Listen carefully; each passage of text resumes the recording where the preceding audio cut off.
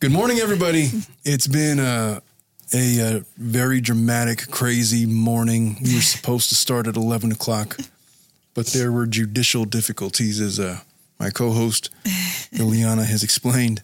So last week, we dove into the documentary detailing the curious story of Natalia Grace Barnett and how she was accused of being a 22-year-old scam artist from the Ukraine who was freeloading off of American adoptive parents who threatened to kill her adoptive parents and her siblings. And there was all kinds of other stuff that we had discussed. Today, after we had come to some general conclusions, and if you missed that show, you're going to want to go back and watch that before you watch this one, because on this show, we're going to talk about some of the allegations that have come out on the part of Natalia against her parents as she told her side of the story, what's due to come out. And then we're going to discuss if she has any legal recourse going forward, since both of the Barnett parents have since been acquitted in their subsequent criminal trials. We're going to discuss all that coming up. So go ahead and strap in. What's up, everybody? I'm Omar Serrato, experienced and practicing attorney, fierce litigator, and unofficial commentator on the most popular legal issues of the day. I'm the host of the Tilted Lawyer podcast, joined by Ileana Colon Rosa and the TLP crew, where we break down the human aspects of law that everybody wants to talk about. I've been a practicing attorney for many years, but nothing in this show is or should be taken as legal advice. We're not going to pull any punches. We might even get a little bit dirty, but we want you to join us anyway. Welcome back, everybody. So Natalia Grace's story, you mentioned the Dr. Phil interview. She gave an interview on Dr. Phil like 3 years ago, and we did touch on some of those things. And she was accompanied by her biological parents, not biological, new adopted parents. Yeah, and they were discussing, they were basically pointing out that they had severe doubts about the allegations that were being brought against her by the Barnetts. There were the behavioral concerns that they had, and based off of that, they opined that, look, she hasn't tried to kill us. She's been living this for like a year, and they mentioned that the only reason that they adopted her was because she was in the second apartment. So, reminder, if you needed a reminder, she was adopted by the Barnetts back in 2010. At the time, she would have been six and a half years old. And it should just be noted that the district attorney has since released evidence that was not available at the trials. So they essentially released letters and birth certificates and documents that indicated that Natalia's birth age was essentially September 4th of 2003, not 1989, as they had previously aged. They released all of that. And the reason why they released all of that was because they simply said, look, it's obviously not to relitigate the case that's already been lost on appeal. It's just that we feel like all of this new stuff is coming out with the documentaries, and we at the very least want everybody to have all of the information. And this is the stuff that we could not present at trial. Now, the reason that they couldn't present any of those things at trial was kind of silly. They had a statute of limitations for the admission of evidence, meaning you couldn't go back further than 5 years. Meaning the hearing happened in 2012, the cutoff would have been 2017. Okay. The trials occurred like in 2018, 2019, which barred the admission of those evidence.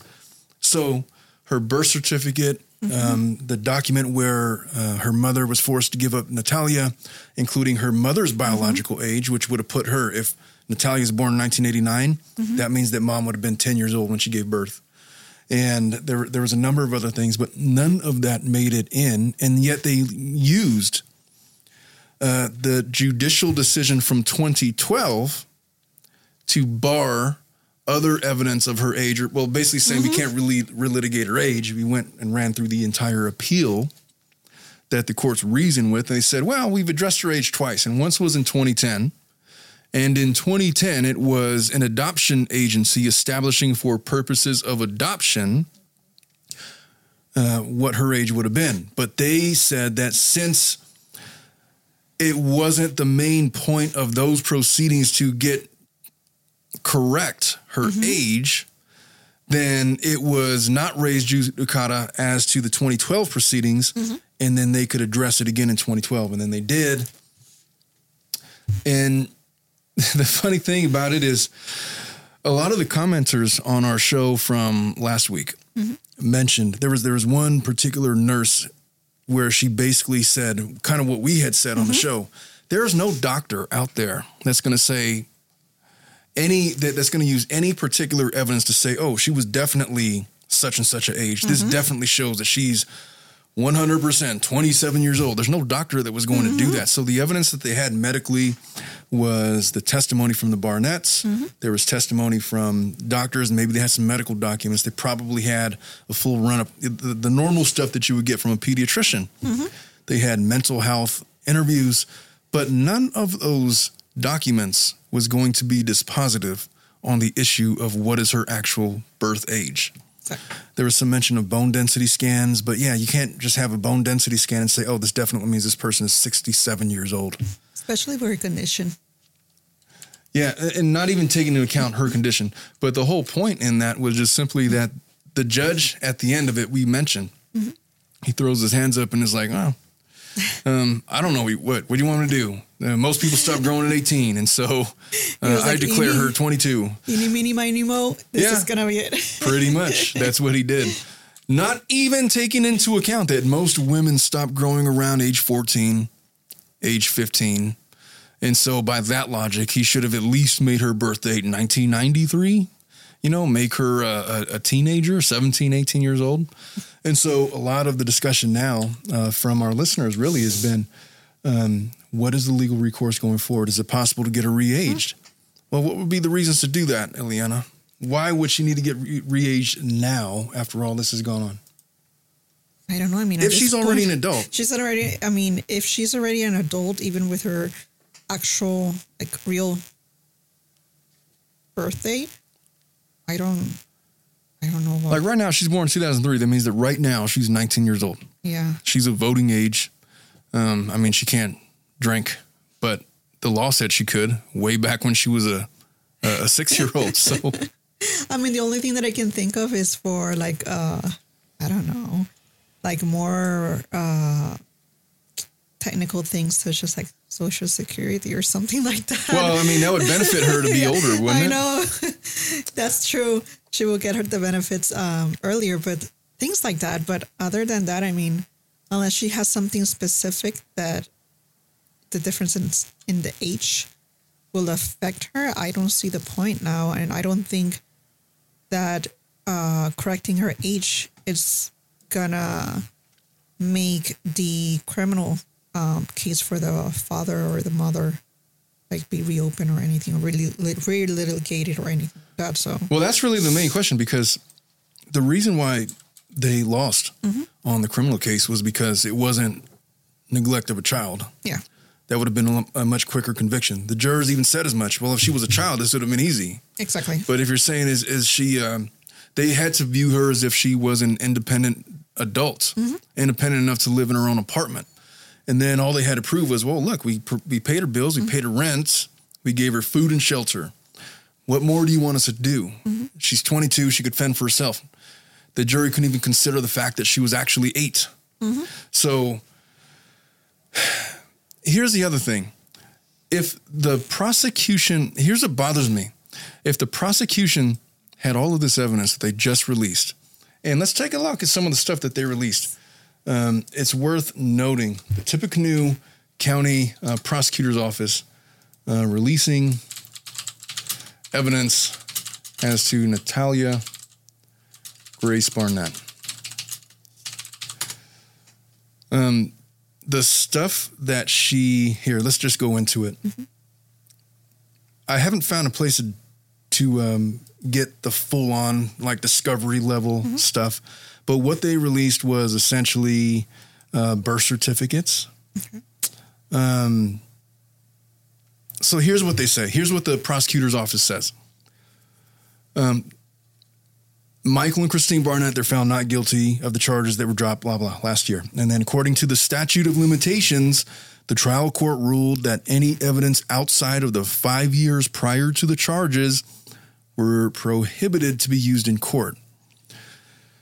This included any mention of Natalia's age or her adoption. They couldn't even know that she was adopted. Interesting. I didn't even consider that. The Tippecanoe County prosecutor, Patrick Harrington, said that he wants the public to have the whole story. We respect the court's decision, and we understand why he ruled that way, but given the information that is out in the public, we felt it would be better served if we released what the evidence was. And then the information released was everything from a birth certificate, medical records, there was adoption documents, there was a refusal of maternal rights from when the mom said that she was forced into signing this thing and giving her up because of her condition, which proves that it was her biological mother. And all this information points to Natalia's actual birth date of being September 4th of 2003. And so the Indiana State Police sent detectives, and we sent one of our deputy prosecutors to the Ukraine in 2019. And this is before the war over there. They were actually able to find and meet Natalia's birth mother. DNA samples were taken from her, brought back to the police lab, which showed she was the natural mother of Natalia. And then a judge in Marion County verified an emergency petition to change Natalia's birth date based off the fact she had allegedly not grown in 2 years. Natalia has dwarfism. And one day in June, this is going how the history of how they litigated it. One day in June of 2012, Natalia went from age 8 to 22, and this means that her mother would have been 10 years old when she had Natalia. Harrington says he wants people to know her story and see what the county prosecutors had but were not able to use in court. And it says the purpose of this isn't to go so much into what happened and didn't happen in court, as everybody has their own opinions.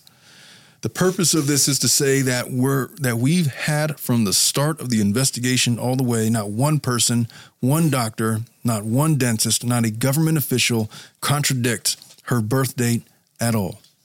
So the issue to me, practically speaking, although maybe not in the eyes of the law, there's not a dispute that her birth date was when she says it was, September 4th, 2003. Natalia goes on this interview, and I wanted to play just a small clip because I know we're doing this podcast right now, and maybe we're doing it prematurely. Maybe this bodes for a part 3 of the Natalia case, because at some point she has already given an interview, and it's in production right now, and it's going to be released, where she's going to tell her entire side of the story that she hasn't had an opportunity to do. That documentary that was aired on Investigative Discovery, that was the Barnett's side, and even presented. Well, it's Michael's side. Even from their perspective, I mean, we came away with the opinion that Michael was a liar. Yes. That the Christine was a criminal. That Natalia was probably sexually abused. She was definitely physically abused. That there was funny stuff going on, in that family, and that we didn't really buy the fact of what they were trying to sell, So this is a promo of the video interview that she gave, and let's take a listen to that. And it's very frustrating to hear everything that's being said from Christine and Michael, and because I already don't know who I am, and I want to know who I am, what happened to me. But I'm hearing all this stuff that never actually happened from Christine and Michael. And I'm just like, it's shocking and it's frustrating because that's not true. And people are believing what Christine and Michael are saying without even hearing my side.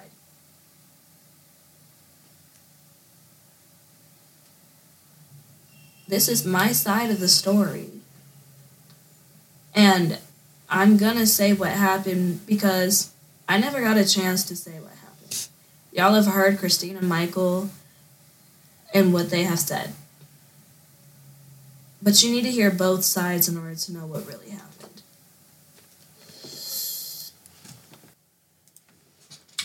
What upsets me so much about this case is she could have ended up anywhere, you know, and if she was with 30 different families, I don't know. I know of the 3 that were listed in the documentary, you know, 2 of those families seemed like reasonable people that they just couldn't care for her because they really wanted to, but they couldn't because they had various difficulties. They had various impediments.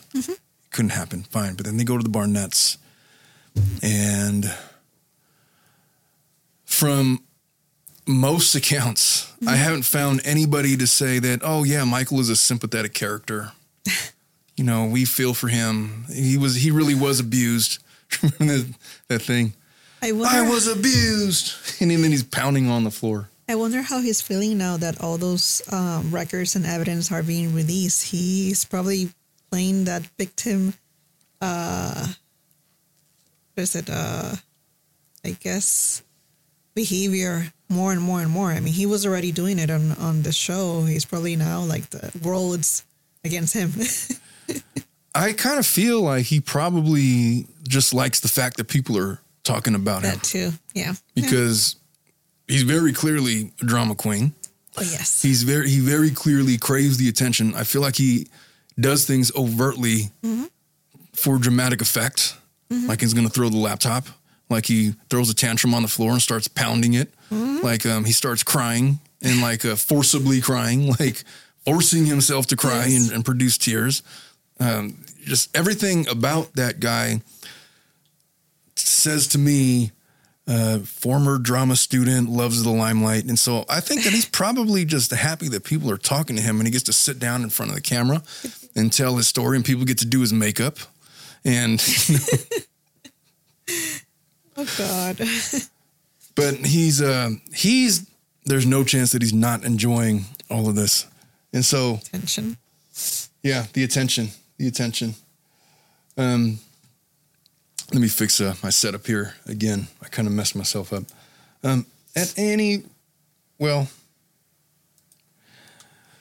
So what do you think of that promo? Now, the promo that's been floating around for Natalia has been this 30-second one, but this one was like more of a minute long, and it kind of gives more insight.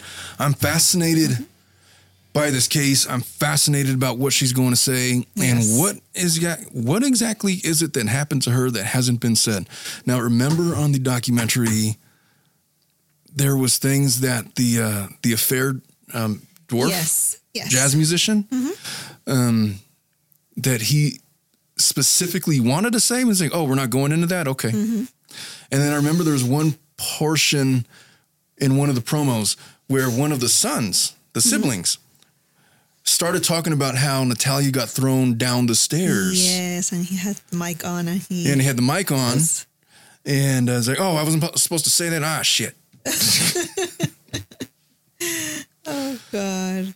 So it's, we've already suspected our theories about there was probably some weird sex stuff going on. Now, there was one listener that commented on our show last week about the whole tampon thing. And we're like, you don't start off a young girl with, oh, my daughter she was mad at me. I told you. I was like, I don't think. You know what was funny? When I was like, when you even said, oh, your daughter's going to be so mad at you. I was like, oh, she doesn't even listen to the show.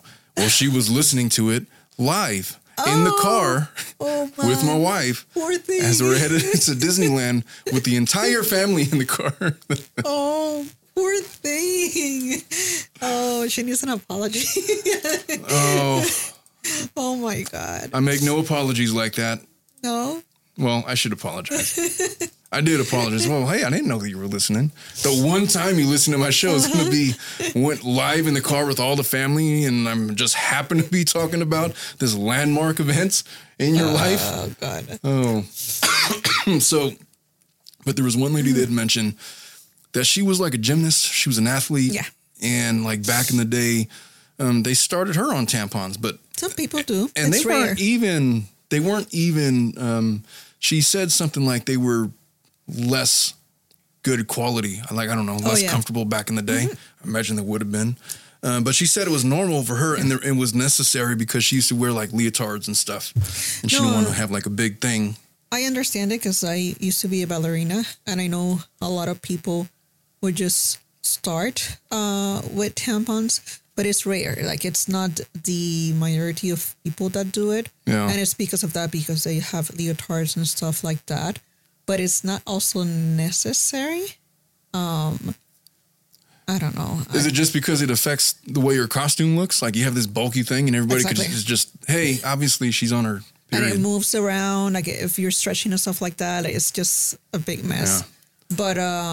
But yeah, I mean, before, I know things have, of course, progressed and they're more comfortable now. But before, yes, they used to be very uncomfortable. But I don't think they were to the point where you would be like bleeding from using one. Like, you know, a situation when you would be bleeding?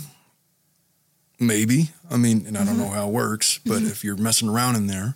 Yeah. If you're messing around or you're putting it in when you're not really on your period, that your system kind of like the cervix kind of changes shapes depending if you're in your period or not. And if you're not, it kind of makes it a little bit uncomfortable to wear. Well, this is more about this particular subject than I've ever had to go into ever in my life. And so I'm just fascinated by all of it. Actually, I'm not. And I'd much rather change the subject. No, I'm kidding. But the whole point is there's specific reasons why you would start a young girl on tampons, I guess. There are, for sure. But those are very specific. Yes. But Natalia Grace was not a ballerina. She could barely walk. And she was not an athlete, even though Michael said she had like Hercules strength because she uses her arms all the time. It was just, she was just a young girl that I suspect was severely sexually abused by Christine. And you know what? I wonder if something's going to come out as to Michael, because I feel like that video that they wanted him to watch on that laptop, what was Christine trying to say? And was she trying to say something to put the blame off of her? And what's more interesting is 99 times out of 100, when I have something from the opposing party and I want to let my client know, like, hey, they got video about something that they say that you did. If they don't know what's on the video, they want to see what it is. They're, let me see. Let's see what it is. And we watch it together, right? But he knew exactly where Christine was going with that. And then he throws this distracting temper tantrum and says, I'm going to throw the laptop across the room. And the producer, could you just not? I know. Please? How old are you? That's what I would have said. Oh, God. It's a nightmare. But what are the let's just put it this way. What are the odds that Natalia was not sexually abused by, and look, I know that this show's getting censored because I'm using that word. I just don't give a shit. They demonetize like we're making any money off the show anyway. No. What was I going to say? The chances what are the chances that she was not sexually abused by Michael? I mean, there's chances. What would you put it at? 2%, 5%, 50%? No, I will say 50, given the apparent history that she had with other foster homes. We don't know what happened at those other homes. And if she went through so many, I don't think there were 30, but apparently there were many of them. We just don't know. But I do think there's maybe, I don't know, maybe a 55 to 60%. It's a little bit higher than I will say then. Well, the only reason that gives me pause to be so definitive is the fact that the prosecutors have had this case for years. They've had ample opportunity to depose Natalia. And if they were going to, they could have brought charges for a simple sexual assault, not even involving a minor child. It could have just been a regular sexual assault. But they didn't, because they didn't have that evidence. And perhaps, I mean, there's multiple reasons for that.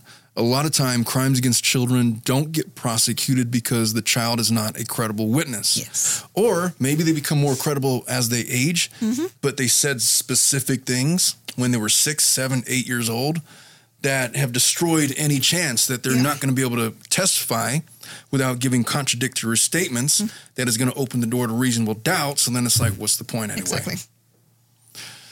So, but it does bother me because the DAs that I know that I've spoken with is in a case like this.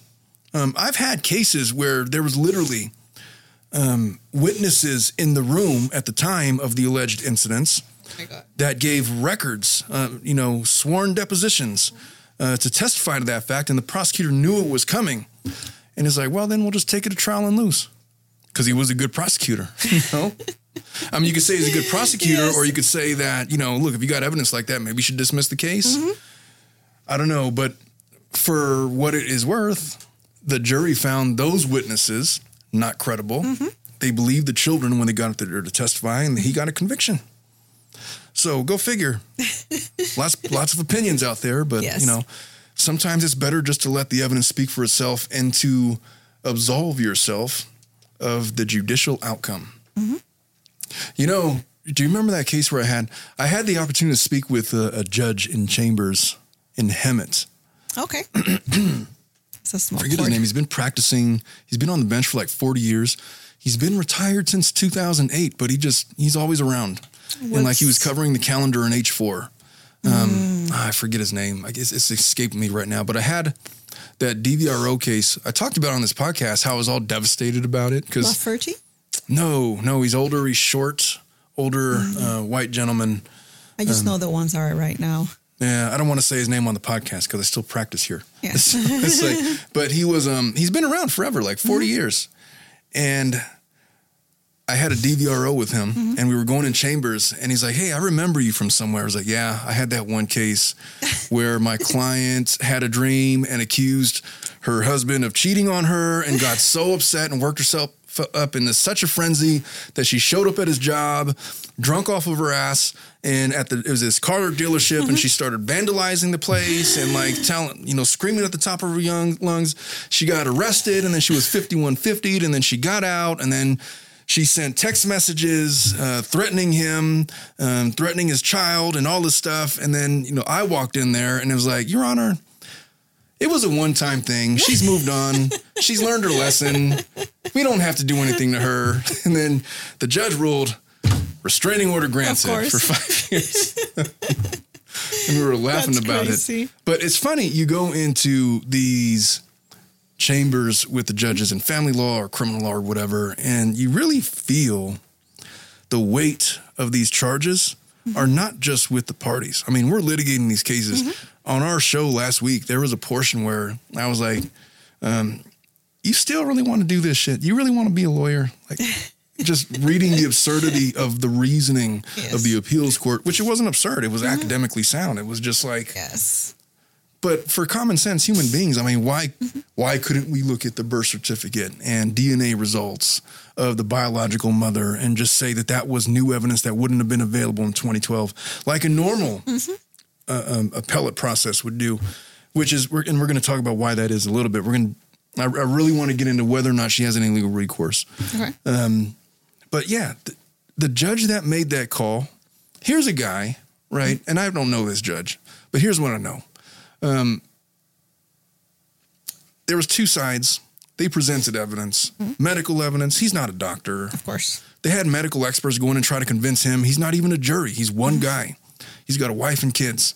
And so you're asking this one guy that's not a medical expert, that doesn't have any stake in the fight, and he's being presented with something, and he's supposed to be the one to make the call. And it's like, I don't freaking know. You got stuff you want to say. You got stuff that you're saying. What's the stuff that I can rely on? She hasn't grown in 4 years. Okay. Well, normally that means now he shouldn't have done that. That might have been an abuse of logic. Since most people stop growing at 18, I'm going to declare her 22 years old.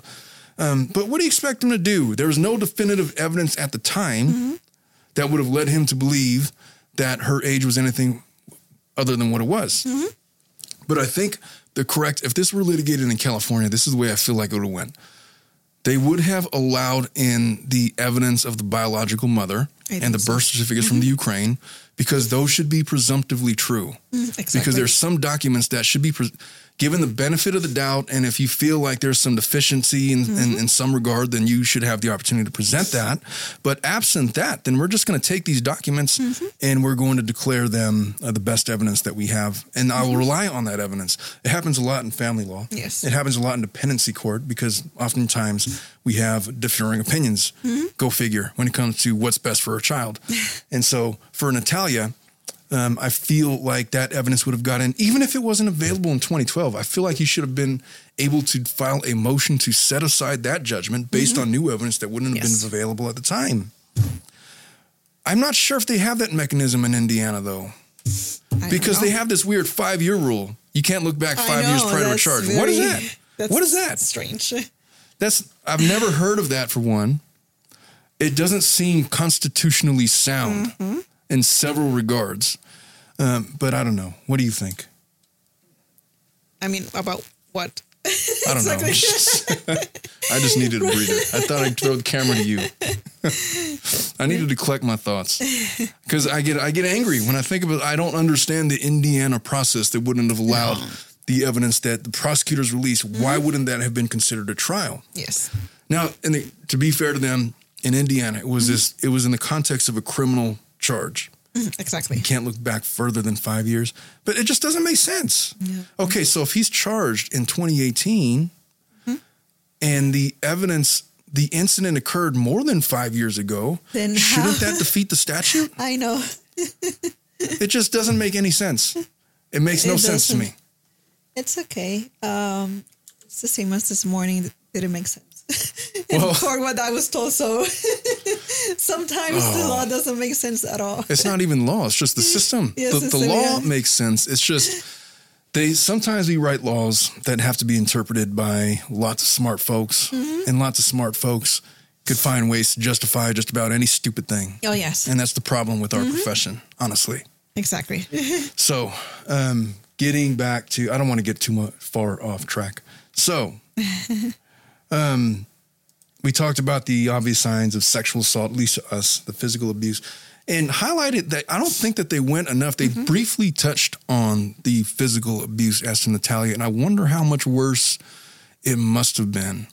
And here's the thing. You're going to find out, and you already know, you have stepchildren, but I have, well, they're 3 and 4 now. I raised also a 17-year-old. Children are very difficult to raise. And if you are not the kind of person that has patience, then you wonder why there's so many crimes against children. People lose it. They are psychologically affected by the hardships that comes with raising children. And so I feel like that patience is developed over time. You get your maternal instincts, and then you start to understand what your children are trying to communicate and what they're trying to bring, and you know how to handle it. But there are times when you're just so tired, and you know, maybe your marriage is bad. Maybe you're married to a gay guy that's trying to present as straight, and everybody knows it, and everybody's telling you probably behind the scenes. And then, you know, there's probably issues in the bedroom over there. And now she has this weird dwarf fetish because she's going seeking out that jazz musician that she was infatuated with. And I don't know, she's making Natalia wear tampons. And she's locking her out of the house until she admits that she's an adult or admits certain things. And that's, at the time when I watched that documentary, I got to watch it again. In light of everything that I've learned since I watched it the first time. But the first time that I watched it,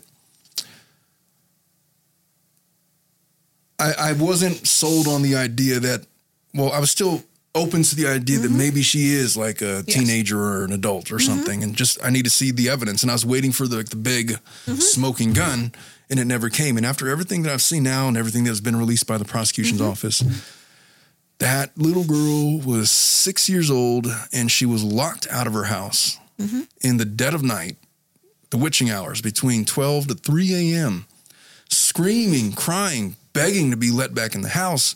And crazy-ass Christine refuses until she makes certain admissions that serve her interests.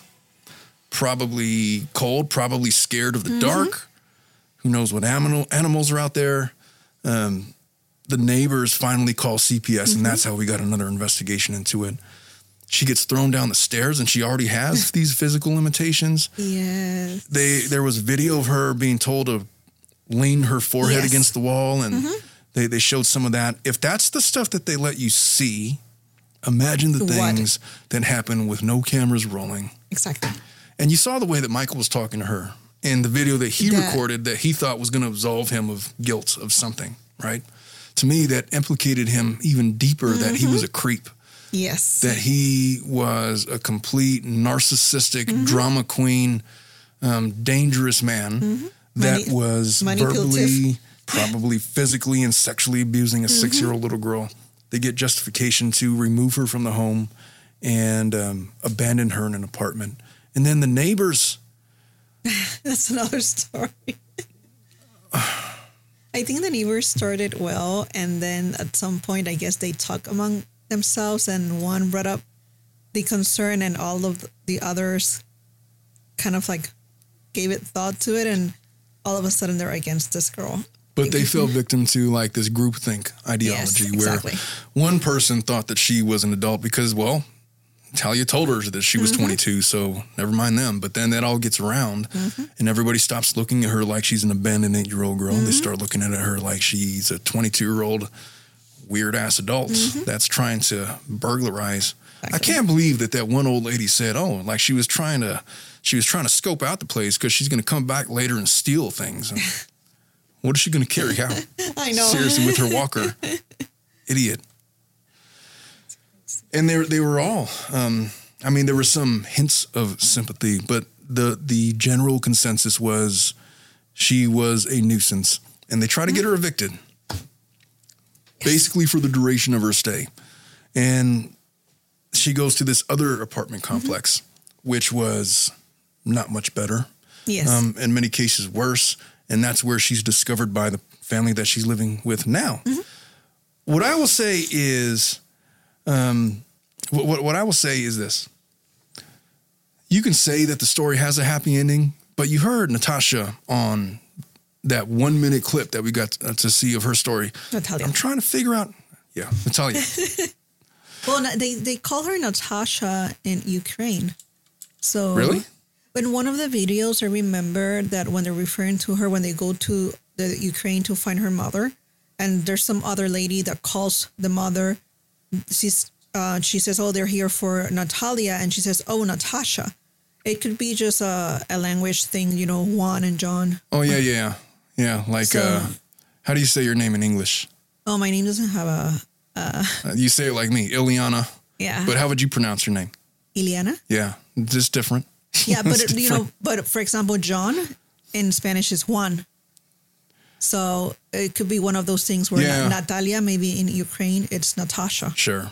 So. Well, I mean, that makes sense. It doesn't matter. The most important thing is that guy was a creep, and the whole neighborhood just turning on her like that. I don't know, but just to know. I have 100% no doubt that she is the age that she states.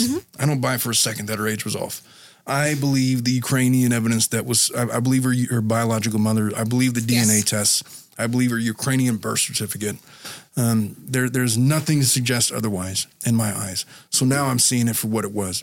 This 7 or 8-year-old girl. And we were saying it like, it was like cognitive dissonance where they're telling you, the Barnetts, meaning that this scam artist 22-year-old is trying to freeload off of us.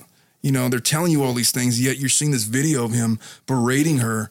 It's like, that doesn't look like a 22-year-old. Nope.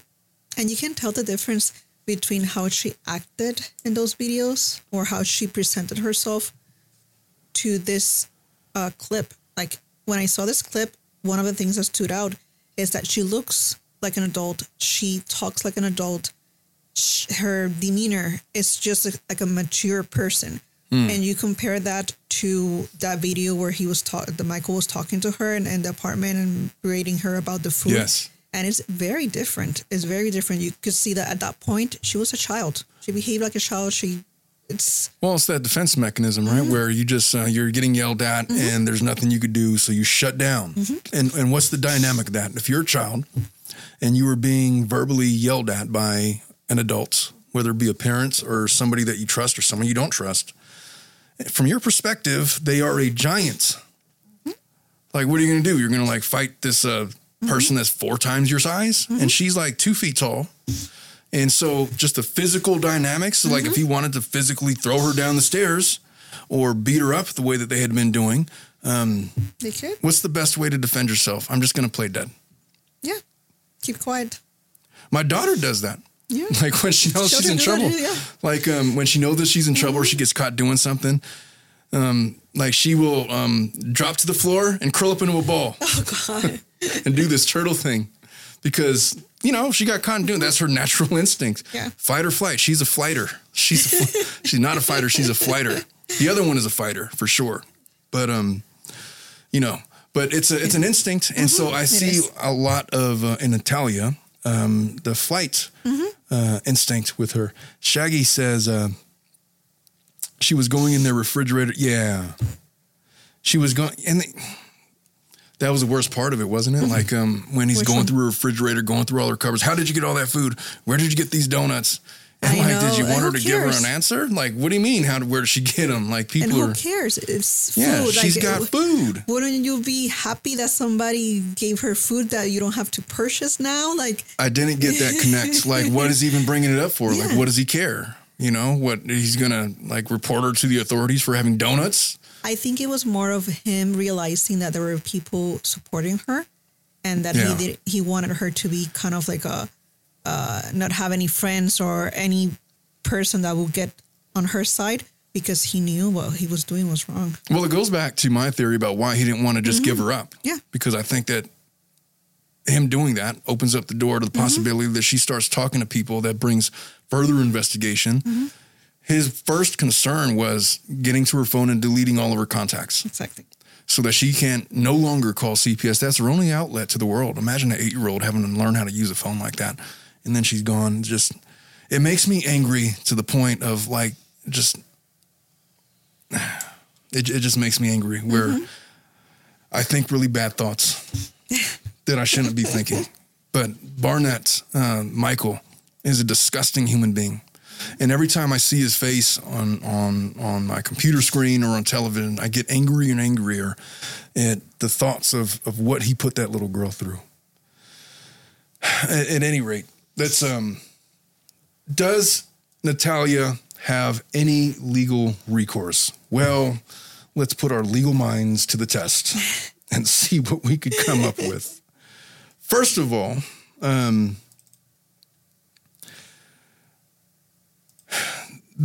what would be the charges? First of all, how do you just look at it from a criminal perspective? In law, in the Constitution, you have this thing called double jeopardy. Double jeopardy basically means you can't be tried twice for the same thing. So if knowing that, and they've already been acquitted of some of the charges, what would be the benefit to try to recharge them on stuff that would have happened around the same time period? In your opinion? I mean, I don't know. I mean, the only thing that I can think of is the sexual abuse, if there was any. But I don't know. Well, here's the thing. So double jeopardy, in the context of criminal prosecution, it's this legal principle. It protects individuals from a conviction. You have a Fifth Amendment right, which includes prohibition against double jeopardy. You can't be tried multiple times for the same thing. Its purpose is to safeguard against multiple trials or punishments for the same offense. So the question really just becomes, in civil law and really in litigation in general, you have this thing where in civil law that you have what's called a compulsory cross complaint. Like if you're going to sue, if you're being sued and you want to sue the same person for something else that happened at the same time, if it happened at the same time of your lawsuit or could reasonably have occurred at the same time, you have to bring that lawsuit under the same with your answer. It's compulsory cross-claim. And if you don't, then you lose forever your ability to bring it. So in criminal court, what the argument is going to be for the defense is, look, we already tried to acquit her. They've already been acquitted on charges of neglect. The issue of whether or not she was a child is made irrelevant, not only by the trial court, but by the appellate court. So now they're trying what they're going to argue is the prosecution is now trying a second bite at the apple impermissibly in violation of double jeopardy, because if they wanted to charge her with sexual abuse, they had ample opportunity to do so in 2018, and they failed to do so. we were litigating and investigating their conduct during the exact same time period, living in the exact same house, the exact same parties. And if there was they had ample opportunity to interview Natalia. To interview Natalia. They had ample opportunity to identify and interview witnesses, and they brought the charges that they brought. They don't now, because they lost, get to say, okay, well, we're going to try sexual abuse charges now. That's not the way it works. At that moment, when they brought the neglect charges, did they have the evidence already for the possible sexual abuse, or? That's the big question. I don't think that they. If they had that evidence, they would. I feel like those would have been charges. I know. That's one of my biggest gripes with the prosecution or it makes me wonder if what we're imagining is there was probably sexual abuse if it actually just wasn't true because there's no evidence of it. Okay. And it makes me wonder if Natalia, maybe when they interviewed her and they questioned her, maybe she denied it. It could be. Maybe she said, no, nothing happened. And she wouldn't be the first child in the world to say, no, I was not abused when she was actually abused. They certainly didn't have any physical evidence, I doubt. I mean, they went up and down her medicals to figure out, trying to figure out her age in the 2012 case. Yeah. So they wouldn't have even had that. So it would have literally been the statements or non-statements of Natalia to support the allegations of sexual abuse, which is why they didn't make it into trial, probably because... I mean, I don't know. It just if they don't even have a statement to go off of, then you can't bring those charges then. But what happens now is, what if new evidence comes out? Like, for example, Natasha's about to give this interview with Entertainment Tonight or whoever that network was. And they're going to ask her about questions. And if she brings up allegations of sexual assault and misconduct at that interview, we already talked about how the Barnetts are probably watching for that to try to hit her with defamation. But what evidence would they have now that wouldn't have been available back then? The new evidence would literally be Natalia is now coming out. And she would have to say something with, well, I blocked it out all those years because it was so traumatic for me. But now that I've gone to therapy and I have a stable living environment, I've evolved as a person, and I realize that these atrocities happened to me. And therefore, I want to get my word out, and I want justice for what was done to me. That's what she said. She said she wanted to try to find herself, right? Yes. So it would have to be on the basis of that, and a judge would have to buy it to allow for those charges to hold and to allow for a trial. How that works with the 5-year look-back thing, though, I don't know. But if we're saying that there was no evidence prior to 2023 when Natalia gives this interview, then I think maybe it's all fair game. The question just becomes, are the charges so different from the original charges of neglect to warrant a brand new and separate trial, even though they would have occurred during the same time period? And if so, or if not, then we have to say, well, double jeopardy. You cannot constitutionally bring the claim. So the only hopes of gaining any traction on a criminal case has to come from a finding that double jeopardy does not apply because of some new evidence that we have now on Natasha's behalf.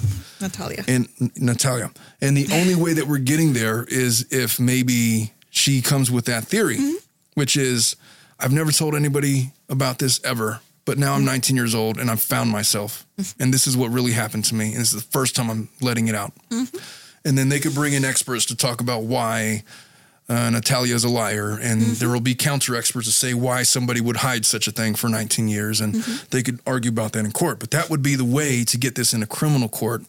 But I'll tell you what, it's not going to be for the neglect stuff. No, that's already gone. As far as her being re-aged, now here's where age becomes relevant. Can she be re-aged? My only theory would be based on new evidence that wasn't available in 2012. And my understanding is that the prosecution didn't make this discovery of the new evidence until 2018. Okay. Or 2019, I think they said. Maybe it was 2020. Okay. But it was recently. And their argument's going to be like, look, there was no evidence readily available to us that would have shed any new light on Natalia's actual age. We literally had to go to the Ukraine to pull this evidence and jump through their hoops, which is why it was unavailable, but we have it now, so let's legally re-age her so we can now criminally charge them for sexual misconduct against children, which would carry with it significantly heavier penalties than against an adult. And maybe that opens up the possibility for a retrial on the neglect charges based on a new finding of her actual age based on new evidence that wouldn't have been available at the time because we had to go get it from the Ukraine. Now, I don't know if those arguments have been presented in court. All I know is on the appellate record, they didn't make any mention of that. However, never mind that. In California, you would be able to reopen that case just with a simple motion of vacate based on the new evidence. Exactly. I don't know if they have that mechanism in Indiana. Indiana seems to have a so weird maybe system. maybe we just do it in federal court. That. Maybe we just do it in federal court and get a federal finding that, she's being re-aged. We sue in civil court federally, and maybe federal criminal charges to use this new evidence that wouldn't have been available at the time that would supersede the finding in 2012 because it's like, 25 years later, somebody now confesses to the murder. Let's overturn the conviction. It would be no different. That's the principle that we're operating off of. So if we re-age her, it's specifically for purposes of trying to get some criminal traction. The civil case is a little different. We don't even have to get that far. No. We simply have to have a cause of action. What would the cause of action be? It could be charged as an adult, a sexual assault claim.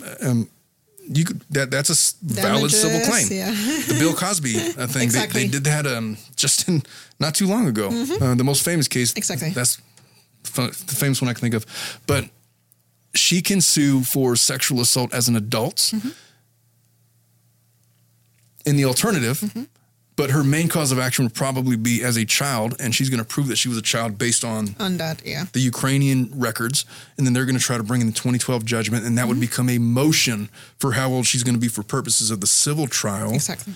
And then that way, by a preponderance of the evidence, all she has to prove is, by her statements and by the testimony that exists, all of the video documents that exist, if she can prove by a preponderance of the evidence that what she says is true, that she was abused by her adoptive parents, then she could at the very least get a civil judgment.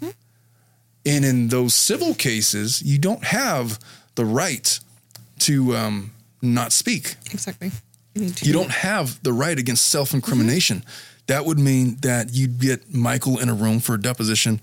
And mind you, I feel like him in a room for a deposition. That's gonna be fun. I feel like some of this stuff has already happened because there's already been depositions. Yeah. So I don't know what's going on behind the scenes. I don't know what's going on civilly with Natalia right now. I do know that whatever's going on is probably under wraps in a strict gag order, which is why nobody's talking about it. Which is why if they wanted to get this documentary published, they probably could not go into some of the finer details of the abuse, either because of defamation, cease and desist letters, or because of gag orders from existing cases that are not out because of the confidential nature of them and wherever they're being litigated. I don't know if that's the case or not. It's possible. Yeah. California has different rules than Indiana, but it is certainly possible that Michael's already been deposed about this stuff. I think so, yeah. I know for a fact that Christine was because they said that she was deposed in the documentary. I don't think that was for a criminal case. It might have been. Don't remember. I just know this. Right now we have very limited details. The criminal case is done. I mean, it's in a LexisNexis. You can read the case over there. It's been well sourced and well cited, and everybody knows what happened there and the legal findings. And they've actually made new case law on the basis of the Indiana appeals, at least in the state of Indiana. In which, by the way, if you practice law in the state of Indiana, Jesus Christ. I mean, what is up with your rules of evidence over there? Please explain. Explain to me the 5-year rule, and why is there not an exception? For allowing for evidence that happened if the incident occurred more than 5 years ago, would be my biggest question. So what do you think? Okay, so you're the attorney. Out of those courses of action, which one do you want to go for? What is the most likely to occur? I will say the civil one. Well, that's the easiest. Exactly. Yeah, there's less hoops most likely to occur is the easiest one. So. Yeah. No, I agree. It would be the civil trial. Mm-hmm. But if I'm the DA, I don't know if they've made a political decision now just not to pursue additional charges. I don't know if they're waiting for the pendency of or the conclusion of certain civil actions pending in Indiana that may have the effect of reverting her age back to 2004, her appropriate birth rate. And if that happens, here's the thing. If that happens, I cannot see a world where if she's legally changed back to her correct birth date, why they couldn't retry on the basis of that new ruling and now charge them for crimes against a child as opposed to as an adult. I'm not confident to say that that's not already in the works. I hope it's in the works. I don't know what to make, though, of the Tippecanoe prosecutor releasing her birth date information, however, if they knew that all of those things were... Obviously, I'm speculating, right? I'm just saying, really, what I'm really saying is I don't know if there's some super secret litigation going on involving Natalia that might not do the things that we're suggesting could happen. Maybe we change her age. Maybe we hold the Barnetts criminally liable. Maybe we hold them civilly liable. But if they're not, we're simply trying to say that this would be the mechanism by how to do it. Shaggy states, can he be tried for something else? Yeah, and the things he could be tried for right off the top, we already mentioned sexual abuse, sexual misconduct, sexual solicitation, sexual exploitation of a minor. Anything that was not included in the previous. Yeah, but if it's as to a minor, there's a million different things he could be charged for. If it's as an adult, then any of the sex crimes that haven't come out yet. But that's assuming that they have any evidence that exists that would allow for those charges to be brought in the first place. Because you got to get through a couple different levels. Number one, they got to get through the grand jury. So the grand jury, it works similar to how our preliminary hearings work in California, whereby if you're charged with a crime, they have to make a finding that there is enough evidence here to hold a trial. And if there is, then great, we're going to trial. And if there's not, then, they dismiss the case. And so my guess, if those charges haven't been brought after all of this time, it's not because the prosecutor hasn't tried. They're not releasing evidence like that in the hopes that the general public will get the whole picture if they didn't believe that they had something else up their sleeve. That's just my take on it. I don't know. What do you think? Why would you release evidence on a case that you didn't intend to pursue further things? I don't know. There's not a good answer for it. And I agree with you. It's like... My guess then is just that they probably have not much evidence to support the claims. I will say this. If somebody comes to my office and they want to bring a claim of sexual abuse that happened years prior, and the only thing that they have to go off of is their statements, and they wanted to say that, well, I've actually defended against a client against a case like this where they wanted to bring up an allegation 30 years after the fact. Okay. 30 years is one thing, but a 19 or 20-year-old coming of age who is now a college student finding herself and, reading all of these new theories and philosophies and thought processes and going to school and learning new things about herself, it wouldn't be out of the realm of possibility that perhaps she had some kind of epiphany that led her to the conclusion that, you know what happened to me was not okay. What happens is when you're 6 and 7 and 8 years old and you're living in that environment, that becomes your universe. The rules of your universe are what occurs in that household. And if they were regularly doing that, and it was regularly happening to her prior to the Barnetts, if people had done that to her prior to her arriving there, then, maybe it's just normal fodder. It's not that, it's not something eventful to speak on. But as we age and we start to reconsider our childhoods, oftentimes we find that there are things that happen to us that should be criminally prosecuted. And at the very least, the persons that did those things should be held to answer for their actions. So on the basis of we now have somebody of college age saying that I want to explain what happened to me when I was 6, 7, or 8 years old, I don't think that there's many jurors out there that couldn't understand that reasoning or logic. Now, juxtapose that with another case that I had where I was actually defending the defendants. Mm-hmm. He was being sued for sexual assaults that he committed when he was a child against another child. Okay. And the parties were now like in their 40s. Oh, wow. And they're trying to, the guy was suing him for $2 million. And so I was like, okay, well, let's look at what else is going on in your life, you know, and we looked at all of the evidence and, you know, so when did you know that this was a thing? It's like when I went to therapy when I was in my mid-30s, and that's by itself, okay, that's fine. But what else is going on in your life? Well, I can't get a job. I've been living with my mom this whole time and I'm in my 40s and, I've failed at all these things. And that case ultimately got dismissed because the attorney that brought that lawsuit, the deeper that we got into discovery, started to understand that this lawsuit is kind of ludicrous. Yeah. And there's a million different reasons for why. But if her client was of college age and they're bringing those charges, that's a lot more easy to understand. Because if you look at it from a 40-year-old perspective, most adults are going to look like, okay, so he's looking for a handout now because he's been a failure in life. And now this is one big chance at a payday. And this is what he's come up with in his mother's basement. That seems a little fishy. Like, why didn't you bring this up when you were 25? And so we give people a little less leeway. Exactly. But even though she's 19, 20 years old now, she's still, for all intents and purposes, in my eyes, just a baby. She's just a child. She doesn't know anything. No. She's barely over being a teenager. She's not even fully formed. She just said herself that she wants to learn who she is. And all these things that people have been saying about me is not true. I want people to hear my side of it. And she says, I want to know who I am.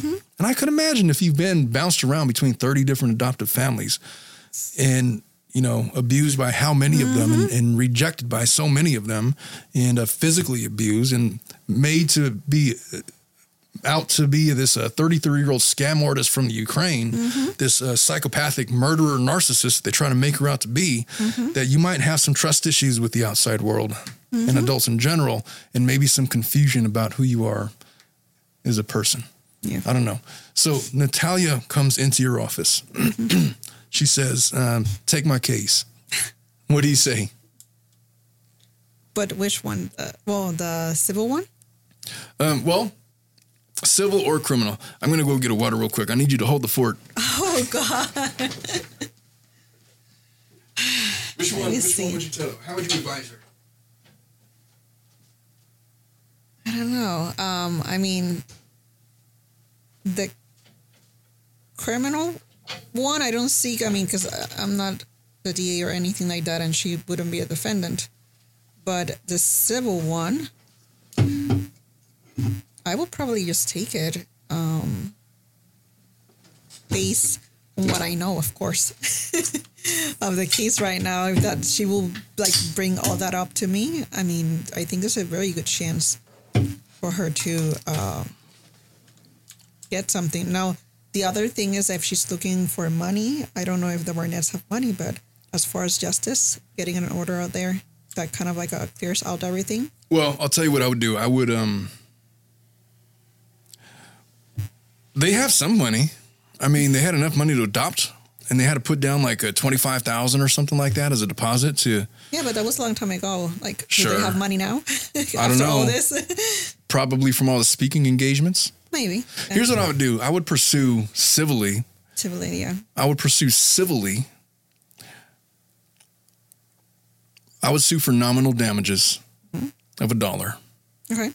But punitive damages in excess of $25,000.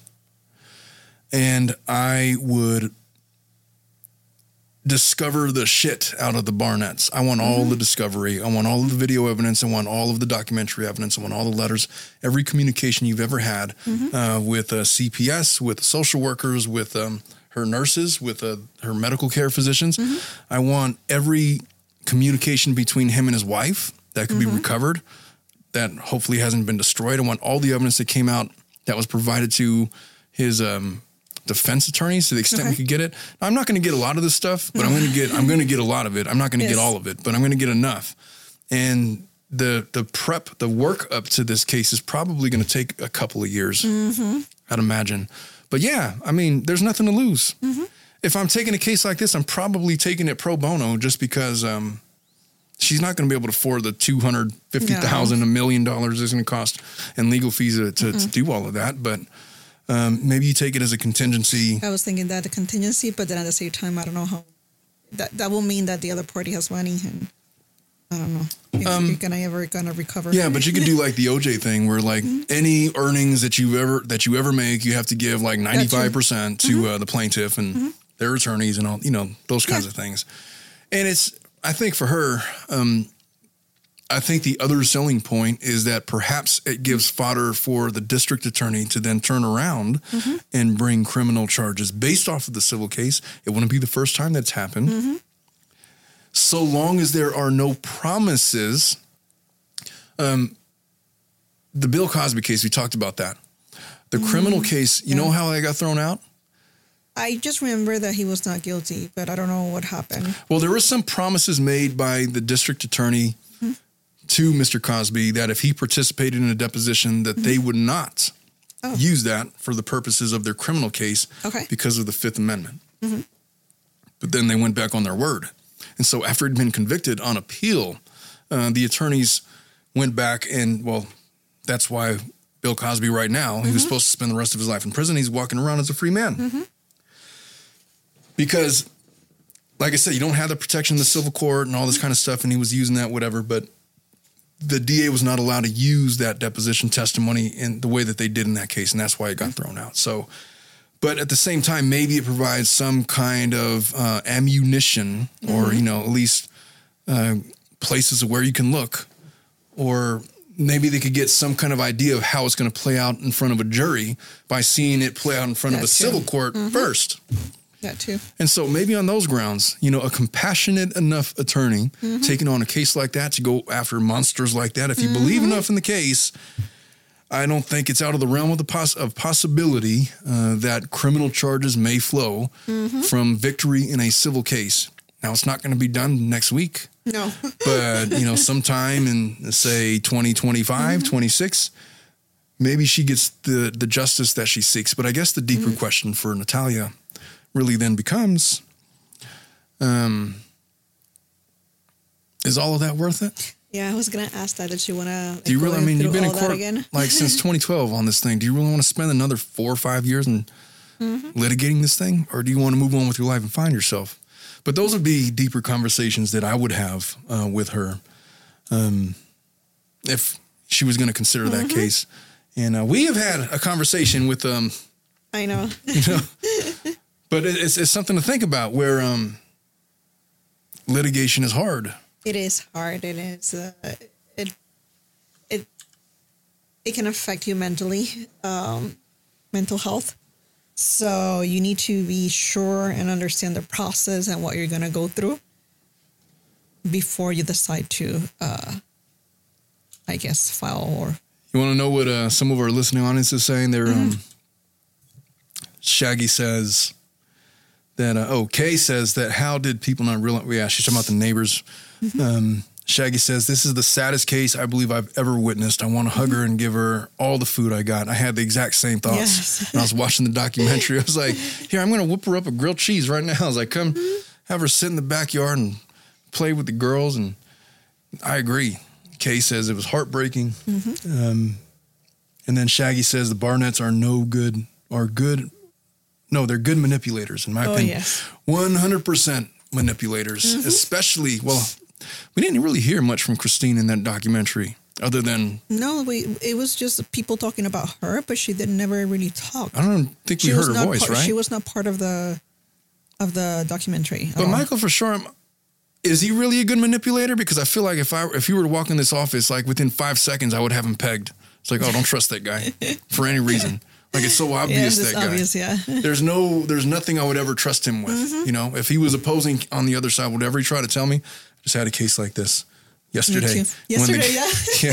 I'm like, I don't trust this person at all. Yeah, I mean, I know what you're saying, but no disrespect to you, counsel, but your client's full of shit. Exactly. So I was like that yesterday. Yeah. The client and the attorney too. That's like everything in writing. I don't want any promises. I don't want any... Yes, I'll give you this. I want every single thing on writing. And of course, when I put it on writing, it was a big fight before signing it. I'm like, well, didn't you say you agreed? Then we're going to have to... If you agree, you're going to sign it, right? Then you didn't have any intent to actually follow your word. So I'm going to have to ask you about that that one later. Yeah. But no, it happens. But I wouldn't trust Michael for any reason. The way that he talks, just his overt mannerisms. I've learned some things by watching the Behavioral Panel. It's my favorite YouTube show. And they say that people, they have all these cues and things that he does. Well, Michael, when he talks, all these red flags, just, man, there's no trust in that guy. And just, I mean, obviously we know a lot more about him because of the documentary, but just if he were to come in this office, I would know right off the bat he was a bullshitter. But yeah, if he's in your circle and you're forced to trust him because you're married to him or because you're one of his children, I'd imagine that he actively manipulates the people that are within his purview. Actively. What else did we say? We said, yeah, we discussed whether or not he could be tried for something else. They say the adoption agency in Florida made a statement and said Michael lied about them. I did see that. And they are suing.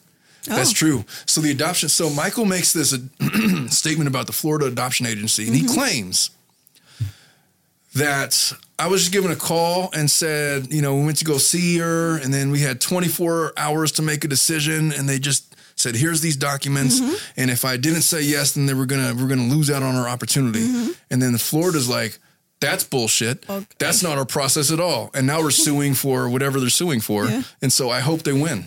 So he's fighting that lawsuit. But then that means that there might be not much money left for Natalia. I know. But hey. I know. But that's something else to think about. But yeah, that sounded fishy to me at the beginning. So what do you mean? So you're going to...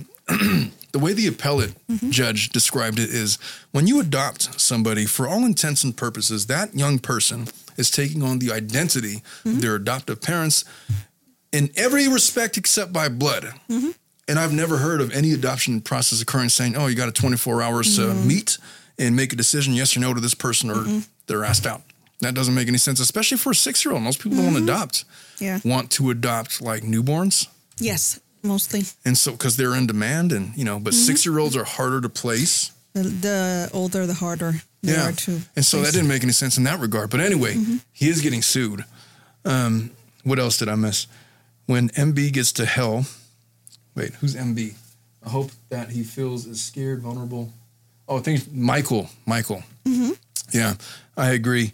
If they find out the Barnetts knew she was really a child and they purposely did illegal things to re-age her, is that a crime? Well, I'm not sure if them getting her re-aged was a crime because both sides were represented. And if they made a judicial finding, you know, that's already been brought up on appeal. The fact that they brought the claim by itself is not a crime.